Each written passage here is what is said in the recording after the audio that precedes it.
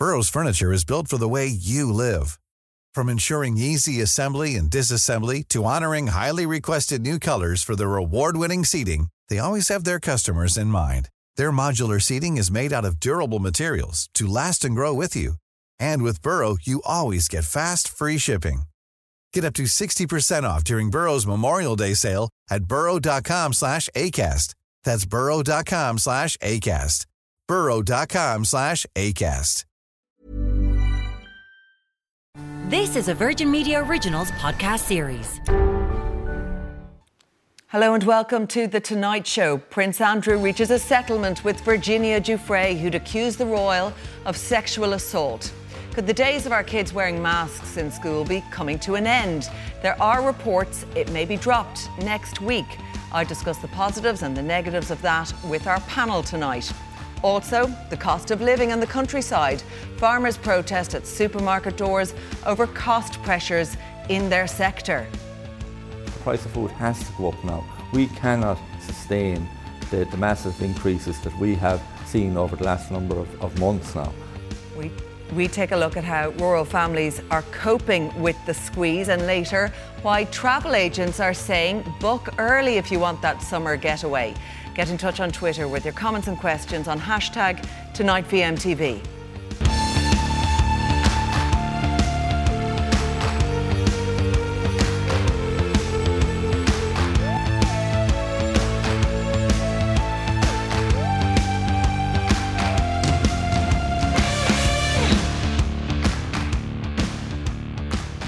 We begin tonight with the situation on the Ukraine-Russia border. Earlier today, Russia said they were moving some troops back from the Ukrainian border after conducting drills in a possible sign of de-escalation.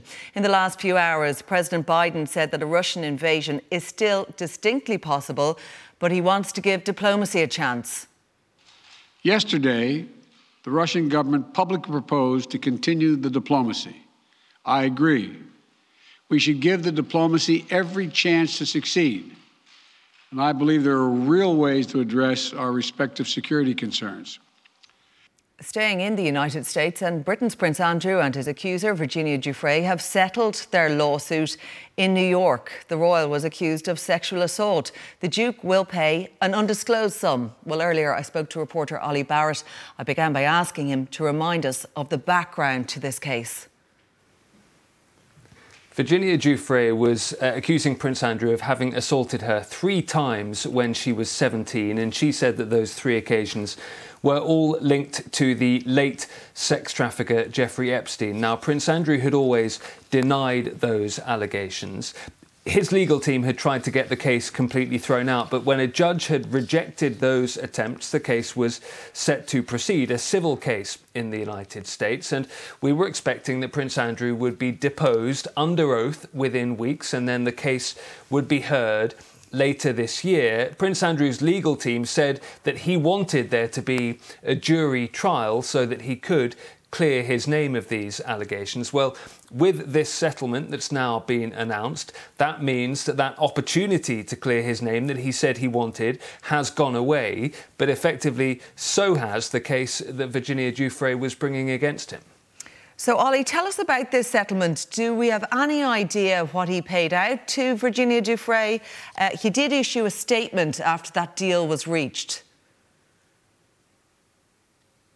That's right. And the statement doesn't accept guilt. It doesn't make an admission of guilt or accept any liability. It does express, in Prince Andrew's words, regret at his association with Jeffrey Epstein. It does say he never intended to malign Miss Giuffre's character. And it commits to a settlement which appears to be in 2 parts, partly to Virginia Giuffre herself, but also partly to a victims' rights charity. There is no figure given.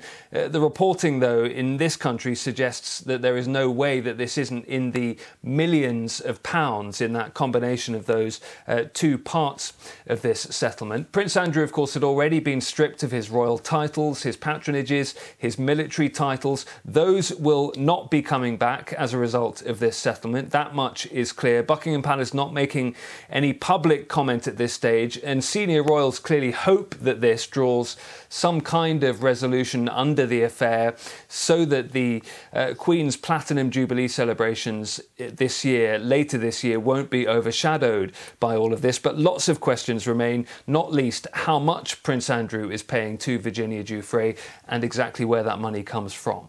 OK, Ollie Barrett in London, thank you for that.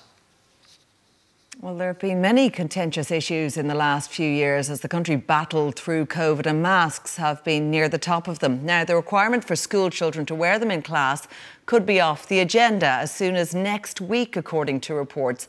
Well, joining me to discuss more is Senator Pauline O'Reilly of the Greens, Anthony Staines, Professor of Health Systems at DCU, and parenting journalist Jen Hogan. You're all very welcome along to the programme.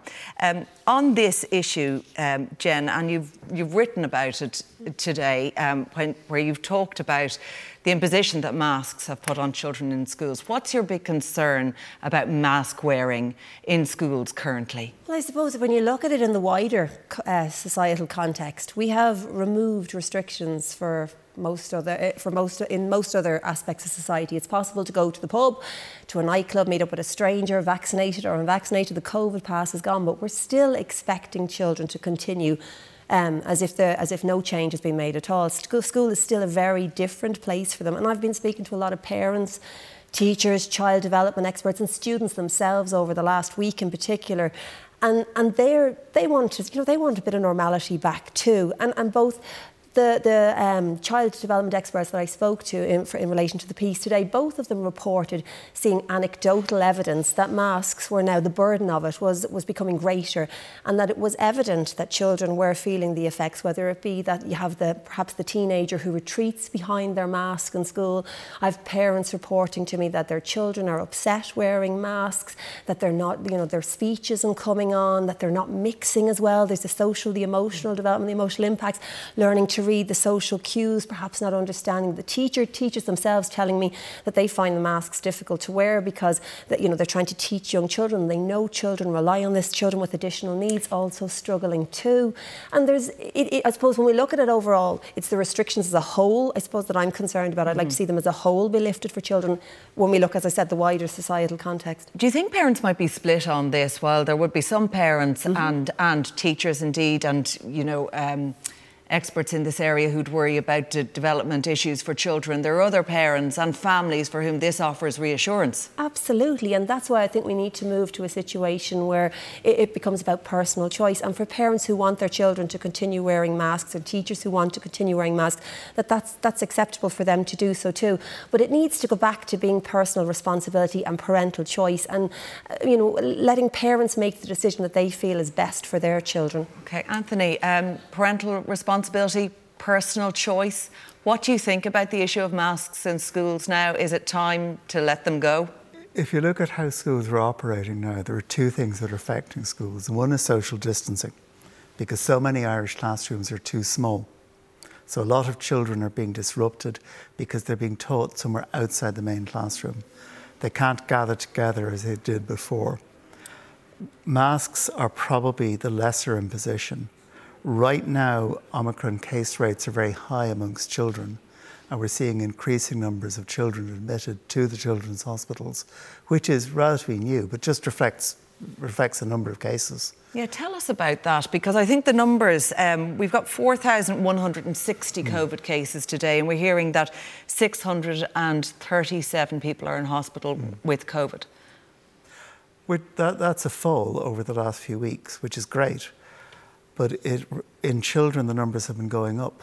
And that's the problem we've been facing, because the age profile of infections has shifted. So there's a lot more infections proportionately in younger people because they're not vaccinated. I think about half the children under 12 are vaccinated at the moment, which is not really enough. Now that number is going up, but the vaccination programme in children has been slowed by capacity issues as much as anything else. There's only so much the HSE public health people can do. We know, looking at it in a wider sense, that this virus is extraordinarily infectious. WHO are saying that it really has to be an imperative for every country to bring transmission numbers down. And in schools, we can do that with ventilation, air filtration, masks, and social distancing. So you think right now, with the vaccine uptake as it is in 5 to 12-year-olds, that now is not the time to remove masks? No, I think now is not the time. There have been a number of investigations to answer the question that Jen raised about how does wearing masks affect children. And there aren't any really good large studies that I can find. The ones that I have found, and the advice, say, from people like CDC, who have consulted with US experts on this, is they believe the effects are very modest. And by comparison with the benefit of avoiding infection, or reduce numbers of infections.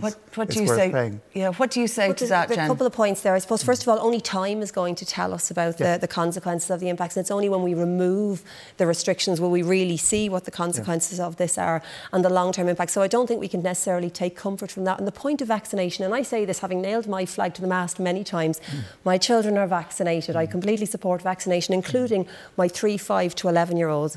We had two of my children actually got their first vaccine, then got COVID, and obviously had to wait then till this weekend actually before they can get their second vaccination. But the uptake is low. And again, I'm speaking to parents about vaccination all the time, and there isn't much that can be done short of mandating vaccines to really encourage parents to take up. Yes, there's been delays because children had COVID. Yes, perhaps there's capacity issues. But at the same time, there are huge numbers of parents who do not want to get their children vaccinated. Are you saying, Jen, there's no good time to do this, there's essentially? Not going to be. Short of actually mandating vaccines for this age group, we are not going to... It's not possible to just insist that we have this sudden uptake. Parents have different reasons for being wary about vaccines. Perhaps their children have had COVID and they've seen quite a mild dose and they don't feel they want to go down that road. What about the hospital numbers that Anthony mentioned there, and the fact that we are seeing a rise in children presenting with COVID in our hospitals? What would be nice for parents, again, is to hear, is that with or because of COVID? That's the thing that would be helpful for parents to be aware. But we're also told the flu is more dangerous to children. As a parent who has recently been through it with her own kids, and I do appreciate every situation is very different and people have different reactions when they catch the virus, and people have different experiences of it. But it was thankfully a very, very mild dose for all 7 of them, and they're different ages, and it was very mild, and I'm very relieved and very grateful for that. Just to bring you back to a point that Jen made earlier, like when you leave the school environment, everything else is opened up, so adults can go out, they can live their lives, they can go to pubs, they can go to clubs, they can go out for meals, there's no mask wearing requirement there, and yet it is a very different, there's a disconnect in our schools. Would you accept that that's problematic and that it isn't actually working in controlling the virus? There is a disconnect in our schools. I don't think there's any doubt about that. The question is what you should do about it.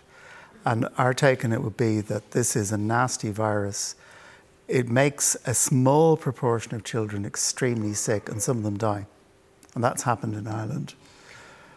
Most children, you're absolutely right, most children get COVID, they're sick for a few days, they get better. But there's a proportion of children who don't. We don't know what the long-term effects of this virus are in children, and we're not going to know probably for another year. But the indications from the early studies in the US are that children get long COVID at a lower rate than adults, which is good. Again, it's very positive. Would you put a time frame on it, though, in terms of for mask wearing? When you say, now with the cases as they are, do you think the cases should have to go down to a certain number? Is there a time you have in mind, end of the school term? I think we've been cutting ourselves. We're saying it's back to normal. We never go back to normal. I remember when HIV hit and everyone said, oh, this is a disaster. And actually, sexual habits changed permanently when HIV arrived and have never changed back. We have very little experience in rich Western countries of living with an endemic virus like COVID. But we used to. We used to live with TB. And again, I just about remember TB because it was going out as a major problem when I was a teenager. But COVID is here. It is not going to go away. It is not going to get any better. And are you saying for as long as it is here, yes, that children should be wearing masks in school? And that may be for the foreseeable future. Right, OK. And not just children. I think mask wearing should remain a common practice amongst adults as well, in appropriate situations, like public transport, like shops. Right, let's talk about that, because that's something that government is considering, and they will be speaking to NPHET, and NPHET will make their decision on that, not just for schools, but use of masks in shops and in public transport and in other indoor settings. Going back to schools, though, and the government have taken NPHET advice on board and always gone with that. What's the feeling, do you think, in government on this one? Look, I suppose there's a feeling that you're getting from meeting with your constituents. That's the first thing. But I think that, you know, with respect, I don't think we can liken it to something like HIV, because I don't think it's realistic to talk about wearing masks for small children every day for the foreseeable future. I think it's quite depressing for them.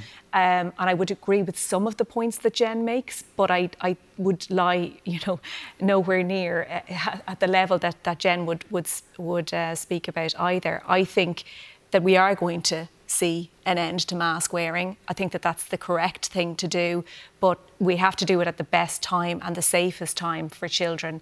And we've always said, as a government, that we were going to look at it again at the end of this month. When is a good time? When's a safe time? Because we're hearing now that it could be considered at the end next week. So the schools are on midterm break, and when they're back at school, the start of March, that will be the time when masks won't be worn. Well, I know that this is not probably a 100% satisfactory answer, but we are going to have to wait and see what NPHET say on Thursday. But certainly, you know, there is a concern there. Over 14,000 teachers are out with the virus at the moment, so that's obviously part of what has to come into it. But I also think that realistically, and from speaking to families, young children are not all wearing masks in schools. That's just probably the reality. And you're finding that some children are doing it, others aren't, and people are being identified as the mask wearers or the non-mask wearers, which isn't helpful for them either. I think it's been much more successful in secondary school, but there has been a difficulty in primary school.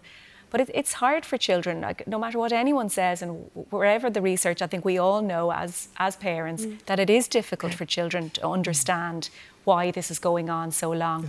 We have to think of their health, and we have to think of their mental well-being as well. OK, well, let's get an insight into what they're thinking in schools. Earlier I spoke to Matt Melvin, principal at St Etchen School in Kinnegad. I asked him if he would welcome the mask requirement going.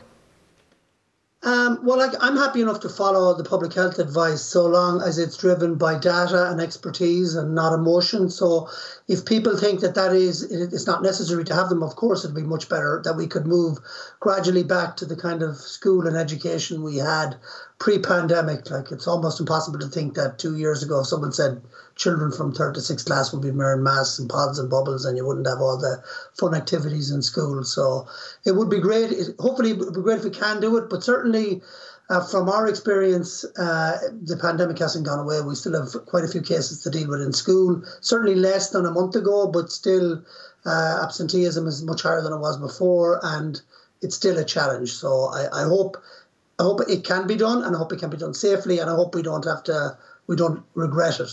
The week off next week that we'd have would certainly be a help in that regard too. So how many COVID cases are you dealing with at the moment there in your school in Kinnegad, Matt? And how have health authorities reacted to those cases? Not very proactively recently, but I suppose, you know, people aren't sick. But for instance, in the data here, in January we had 42 cases, and so far in February we've had 22. So it's less than it was. We have 2 staff out at the moment. We would have had 9 staff out at the beginning of January. So certainly it is improving, but it's still challenging. Are you concerned about contact tracing in the schools and what happens when you inform the HSE contact tracing teams about cases in the classroom? They rarely ring back at the moment. And they would have in the past, but I mean, we send out the text alerts to people. We may ring people in pods and they get antigen tests. And I'm pretty happy that people are following those advice. I'm also pretty happy, and I was sceptical about it, but I do think the masks certainly helped before Christmas in mitigating it, and possibly in January as well. So, thought that the end of contact tracing in September was a very poor move by public health, but certainly I think the mask wearing was pretty well adhered to and it did work. And that's why, I'd like to see it gone, but I'd like to be sure that there's a good reason for it to go. Matt Melvin, Principal at St. Etchen School in Kinnegad, thank you for joining us tonight. And Jen, something that Matt was mentioning there about contact tracing in our schools, it has been very haphazard. So in many ways, we actually don't have a true figure of the case numbers in our schools. And that's a problem when it comes to people making that decision on whether or not to remove masks. It's a huge problem. And when it went, I don't think that we necessarily, I understood at the time one aspect of their reason to remove it. They didn't want children missing school unnecessarily. But what they could have done is perhaps remove the need for isolation while continuing with contact tracing. And allow the situation as exists in primary school where children can attend on a negative antigen test. They could have perhaps looked at that, but continued with the contact tracing. In terms of what's happening, certainly from my own personal experience, we're notified if there's a case in the class and sent the school roll number and given the option to sign up for antigen tests, and then it's up to us if we continue along down that road. But one thing that is happening for close contacts, which I really would like to flag, is with the rules that are going on and are currently in existence, and I hope the government will look at this as well. We have 12 to 15-year-olds who are fully vaccinated, and when they're close contacts, they're expected to act as if they're unvaccinated. So they're missing school needlessly. Among that age cohort are the third years, and we've just announced, or obviously we've just heard that the junior third is to go ahead as normal. They haven't had a full year in school since they were in 6th class. That was the last time they did a full year in school. This year is not normal for any child in school, but it's certainly not normal for them when they're missing so much school, even if they're fully vaccinated. And no indication yet that they will even yet require a booster. What's the situation with that, Pauline? Why aren't those 12 to 15-year-olds who are fully vaccinated not in line for a booster? Well, it should be coming up shortly. That was certainly what we had been told. We're dumping vaccines, aren't we? Because they're out of date or because people got Omicron, so therefore they couldn't get boosted as they would have. Well, a lot of these kids have had, and young people have had their vaccination August, September time. So, it would be about time for a booster. And hopefully, that will be something that will be part of an announcement. I would be certainly hoping, as somebody who has children in that age group and younger. But also, I think, to go back to a previous point, it is quite concerning that the figures for children and vaccination are fairly low, and I think that continues to be a concern. So that has to be taken into account as well. But also, I was wondering, with the vaccination in kids who are aged 5 to 12, if we're hearing that the Omicron requires the booster shot, many parents might think we're getting over this wave now. Is there any point in my 5-year-old getting 2 shots of a vaccine that won't necessarily work against the Omicron variant? The vaccines do 2 things very well. They stop you dying and they stop you being admitted to hospital.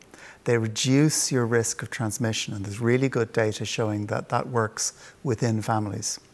So what we think is happening at the moment is that infected children are driving transmission in families, and that's spreading through to older people who are getting sick. And it's stopping that is one of the reasons why we would like to vaccinate younger children. It also protects other children in the class. Around 1 in 1,000 children is a survivor of childhood cancer, for example. And not all of those children, but many of those children are effectively long-term immunosuppressed. And there are lots of other groups. We have the highest proportion of children with cystic fibrosis on the planet. They're at quite high risk if they get COVID. So it's primarily to protect others. It's the same reason we vaccinate against measles. The people who die from measles are under 12 months, but we vaccinate kids over 12 months, so the ones under 12 months don't die. Okay. I want to bring up a point that someone has tweeted to you, Jen. Not all parents agree with your take. I want my children to continue to wear masks to protect others and themselves from the misery of COVID and long COVID. We need numbers far, far lower than they currently are. Well, I think if somebody wants to continue wearing a mask, or their child to continue wearing a mask, they absolutely should. But you know the way transmission works, so that if others in the class aren't wearing the mask, then the child who is wearing the mask is far less protected than if all their their schoolmates are. Again, I'd bring you back to what's happening in the context of wider society. Why is it only children that we're looking at in this case? If we're looking at removing the need for adults to wear masks, or perhaps maybe the advice will remain in place, but it might not be a case that adults are obliged to wear masks, why should children be treated differently in this regard? We've been told that the higher grade masks offer more protection, so perhaps that's a solution for people who are concerned. And I do absolutely understand why somebody might worry, particularly if they have a vulnerable child. I totally get that. But when we're looking at the situation that we're in, and we're looking at the wider societal context, we are asking children to continue with restrictions when adults don't have to. It's not fair besides anything else. Is that a problem, Pauline? I think that one of the challenges that we forget is that, children are different to adults in the sense that you're putting them into a situation which they may not be emotionally mature enough to deal with, and that kind of personal choice thing is quite a challenge. So actually what you're doing is taking on probably the decision making of your parents in that situation, and that's what I've always had the concern with in relation to schools. So that it isn't the child's choice; it's whatever their parents are happy with. And it's also if you're lifting it and then giving over personal choice. How many children in a setting where at that stage of their life they're really trying to get on with friends, are they really going to put themselves in a situation where they're different to everyone else? But look, in the end of the day, we have to take what NPHET says on board. We've always said that, and we have to make sure that children are safe. What about other restrictions? We know all the restrictions were lifted in the north today, and people are very happy about that there, probably for the most part. And talk about the February 28th on masks in indoor settings, in shops and on public transport being removed here. Was that something you'd be in favour of, Pauline? Again, and I don't want to sound like a broken record on this, Claire, but again, I do think we have to go back to NPHET advice. Personally, I take a train every week from Galway. That's a fairly lengthy journey, and I think I'll probably continue to wear a mask myself personally. And Anthony, you'd say no to that? I'd say that wearing masks is a social act that protects yourself and the people around you. Should it be mandated beyond February 28th? I think so, yes. Because otherwise it makes it too difficult. Pushing everything onto personal choice is a way for the state to say we've abdicated our responsibilities. Public health is an ancient state responsibility. It's been a state responsibility for hundreds of years, just like national security. Okay. And Jen, would you like to see changes happening and that mandate for masks to be removed come I'd the end like to this see month? it go to personal choice. A bit like Pauline, I might choose to wear a mask if I was on public transport as well, but it's a very different situation, I think, to schools. And I do agree as well, parental choice, absolutely, but your parents are always the people who make the decisions for children. That's I suppose, not being old enough and responsible enough and having the maturity to make those decisions themselves. All right, OK, my thanks to Jen Hogan and Anthony Staines. Pauline will be staying with us as up next we take a look at the cost of living in rural Ireland.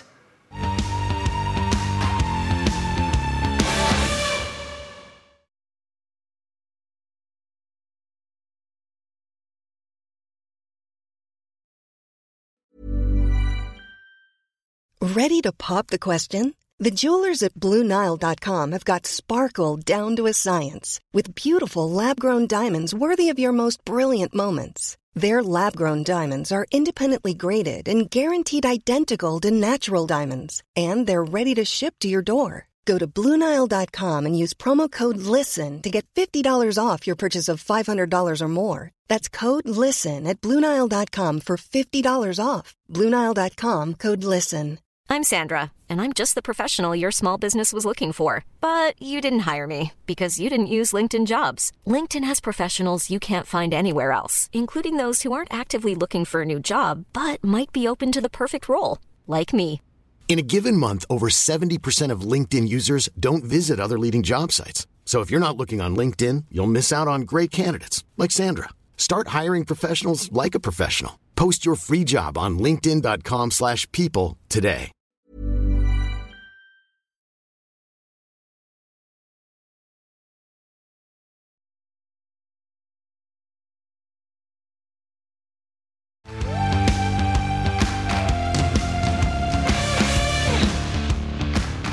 Welcome back. Farmers have been in discussions with Dunnes Stores throughout today over the pressures being faced by the sector over costs. Here's what the IFA President Tim Cullinan said to Virgin Media News earlier on today.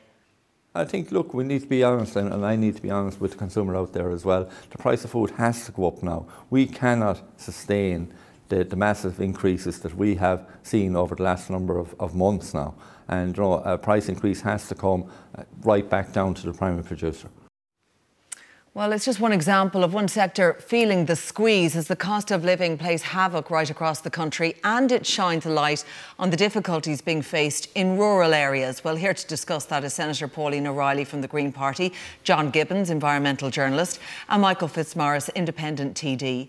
And to come to you first, Michael, we had to hear there what the IFA had to say on their grievances with regard to the prices and what the supermarkets giving them for their produce.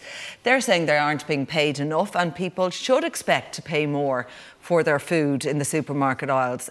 Do they have a point on that? Well, first of all, just to put it into context, obviously for any farmer they've used diesel in 2020, March, April 2020, diesel was about 41 cent. It is heading for €1 today per litre.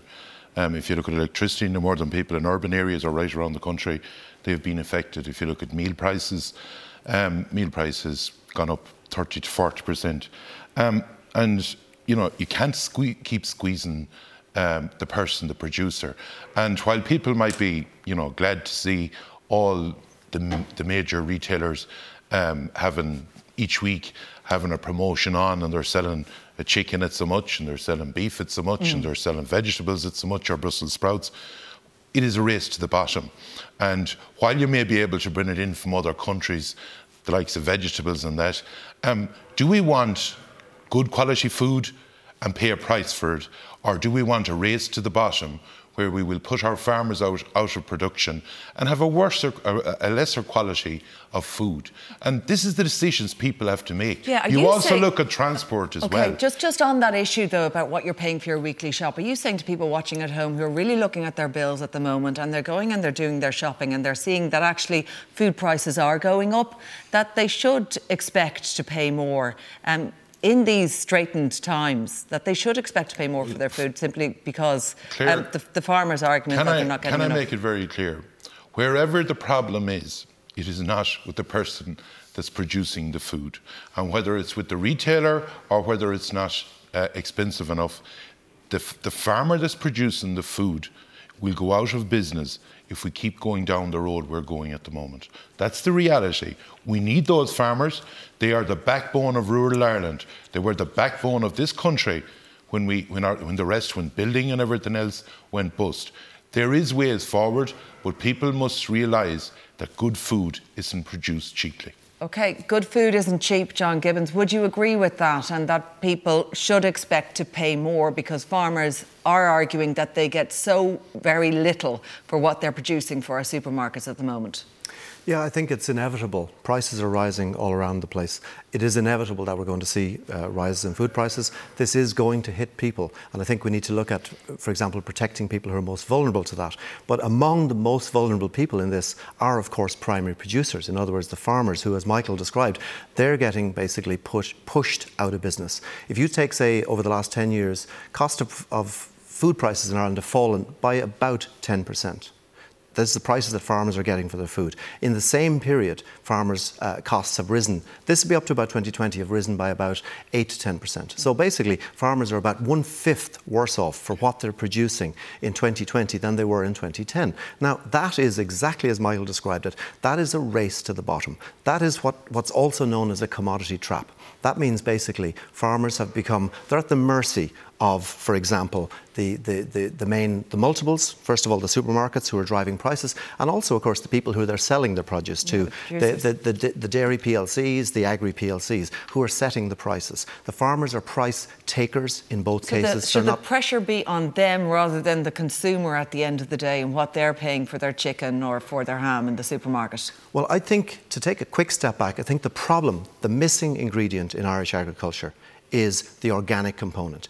What you find worldwide is that the organic sector is the fastest growing sector of agriculture worldwide. And the key thing about organic agriculture is that it it is a low input, lower output, high margin business. Our problem is we have a high input, high output, low margin model. That worked, Claire, up until fertiliser prices exploded, up until diesel prices exploded. Yeah. We were able to disguise the hidden costs of agriculture because of relatively low prices for these things. Once those prices went up, farmers are now left exposed. Okay. And they're left to the model where they're getting far too little for their commodity product. Now, farmers will say, OK, the couple of things you mentioned there, price of diesel being one, and then the government has this carbon tax that is going to be, increased again come May, and shouldn't there be a freeze on that? Isn't that an argument to be made in this time? And isn't the pressure really on now to justify the carbon tax increase come May?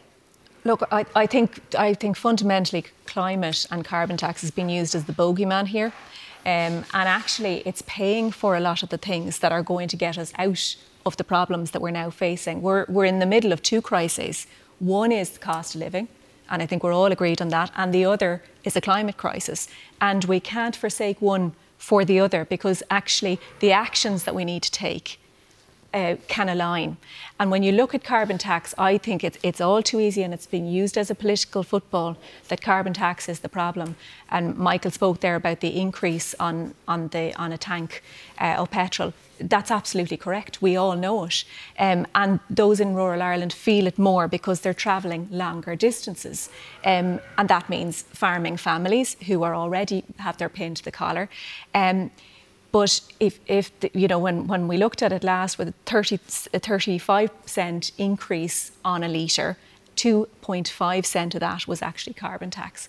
And carbon tax is 1.5 billion of carbon tax is actually going into supporting small farming families, and the rest is fuel allowance and also retrofitting homes, and it's entirely for that purpose. Would you agree with that the percentage that we're talking about on a litre of diesel or a litre of fuel is very small compared to, I suppose, the other taxes that are already in place there, Michael? Every 2.5 cent for the last number of years is 2.5 cent every year, and over 4 years is 10 cent, and over 5 years is 12.5. So it adds up. Second of all, Pauline is correct in saying that some of the carbon tax is being earmarked to go back to the farming community. We have taken in 2 billion so far in carbon tax as a country, and not one red cent has gone into it as yet. Next year, am I correct in saying? I think I understand that some of the REAP scheme actually did go towards it. If you look at the budget, that's what the minister with due respect, if you look at the budget, it is next year that it's earmarked for the REAP scheme, and I do welcome that some bit will be going back, because if you look at it clear in rural Ireland, and the announcement last week, the 20% for a person going on public transport, and look at it, we've no problem with that, we welcome that. But that's not a lot of good to somebody that has to drive in a rural area that you might have to go 10, 15, 20 miles before you'd even get a bus. So we need to put things into perspective of what we can do. On top of that, Ireland is something like 2% organic, and the only problem is more people, in my opinion, would go organic, but we had 2 different factories that were buying organic food in Ireland.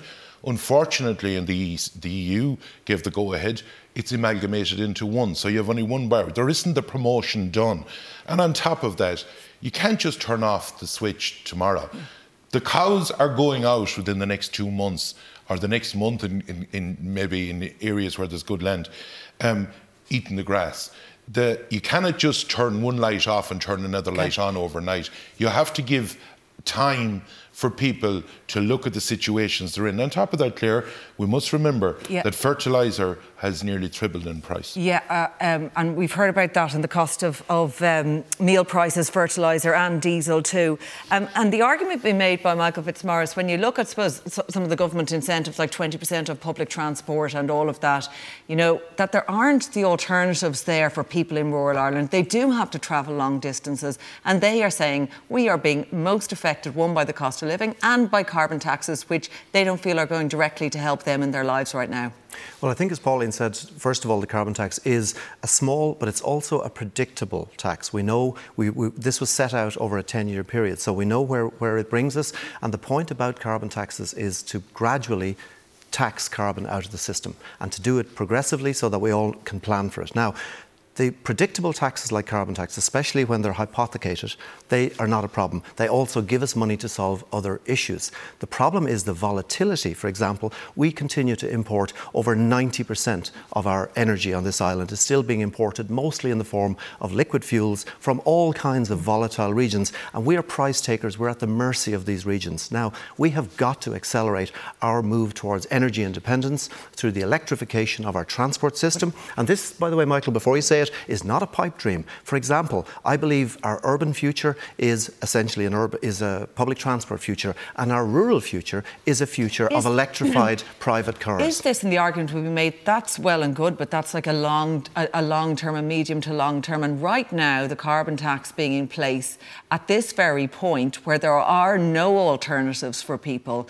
for that sustainable option, that it's unfair, especially on people in rural areas. OK, if we needed to make relief, if you needed relief for people in relation to this tax, the one you would do is you would adjust the VAT. Because, for example, as the price of a gallon of diesel rises, the government's VAT take increases with it. So if the government wanted to ease the sting of temporary diesel prices... Would you be OK with that as an environmental journalist, to cut the VAT on sort of diesel, petrol prices at the pump, all of that? I would be far happier with that than tampering with the carbon taxes, because the carbon taxes give us predictability. Would you agree with that, Pauline? I think, that we're focusing on one element here. There was a lot of measures announced in relation to cost of living. And one of those, which we discussed today in the Seanad, is the bill that'll give €200 to each family in relation to their electricity costs. There is the 20%, but we're also rolling out Connecting Ireland, which will see an increase of 53% of the population currently on public transport. It'll increase to 70%. There's also medical costs for prescription and we know costs. that all in the suite of measures. Yeah, so there's a large suite of measures there. Will it be enough? I think it has to be looked at again if we are finding that it's going up and up. Briefly, Michael, do you think it'll be enough? I don't. First of all, Pauline talks about the measures that were done last week. Tell me a person on 35,000 other than the electricity how they will be helped that's living in a rural area. They won't. In relation to what John said, yes, there's new trains on the go at the moment. They're diesel electric, and they can work as far as, I think it's Maynooth they're going working. And when you talk to Inroad Airden, they'll say the rest of the country they'll be using the diesel down along. What you have to realise is that we won't change our country in a matter of a year. It's going to take 8 to 10 years before we'll have offshore. And we need, at the moment, today, next week and next month, that's when we need to help the people in the rural areas. OK, we'll have to leave it there for now. My thanks to Pauline O'Reilly and Michael Fitzmaurice. John will be staying on as after the break we discuss the summer getaway as travel agents warn customers to book early to get the best deals.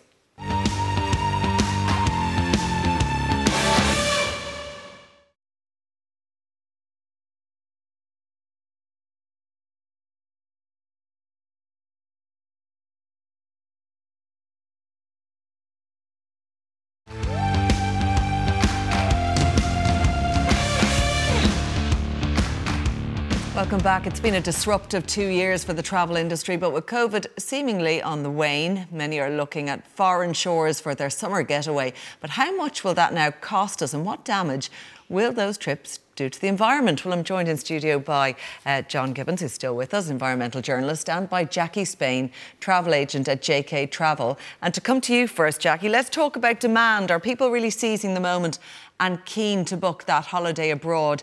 And as a result, are the prices shooting right back up?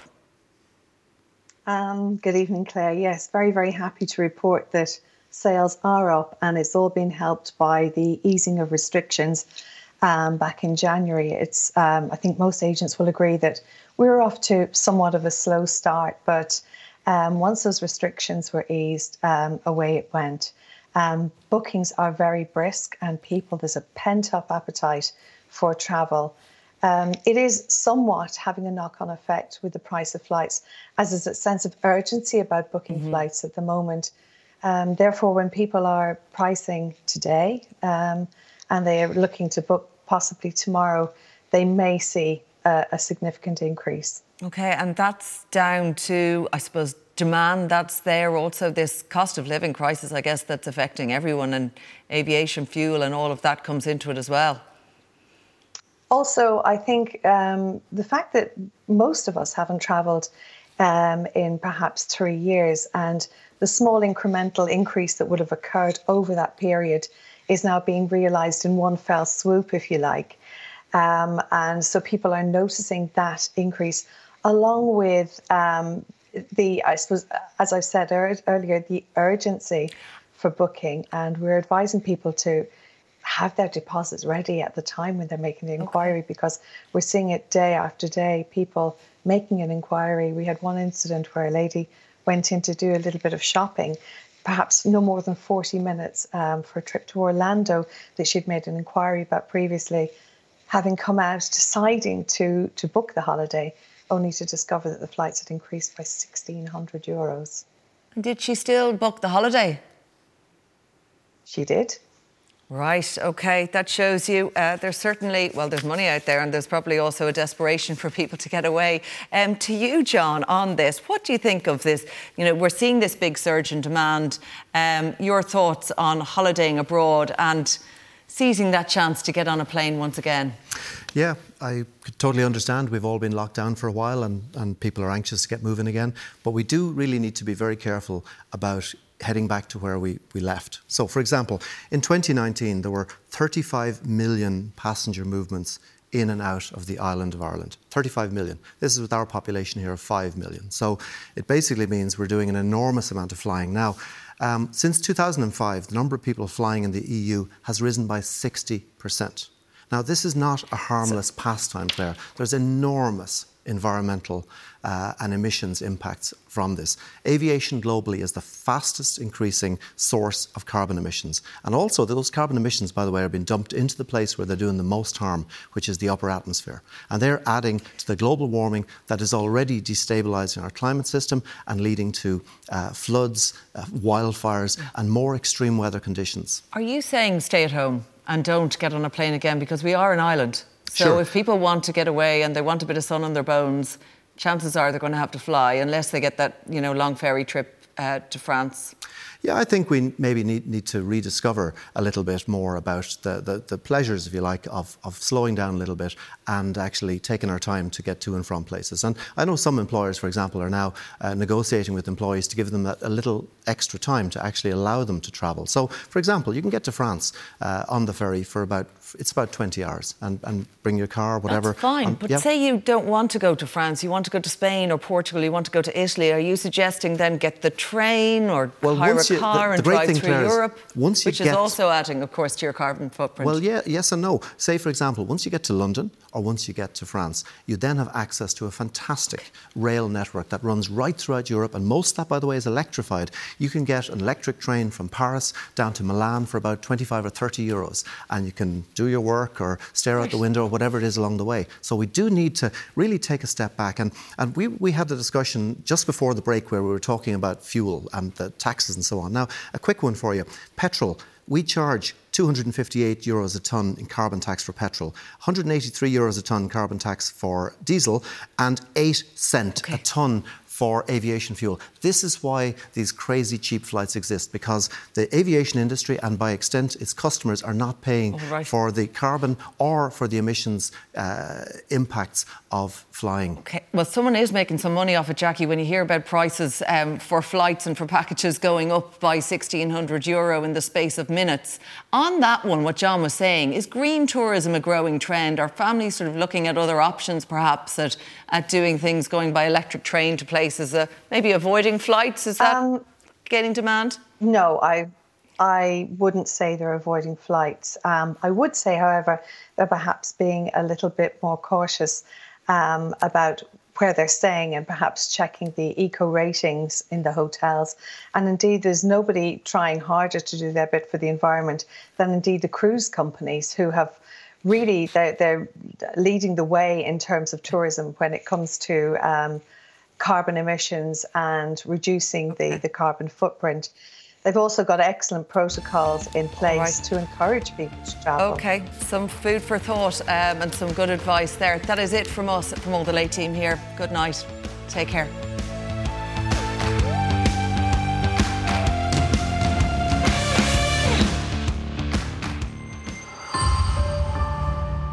This is a Virgin Media Originals podcast series. Planning for your next trip?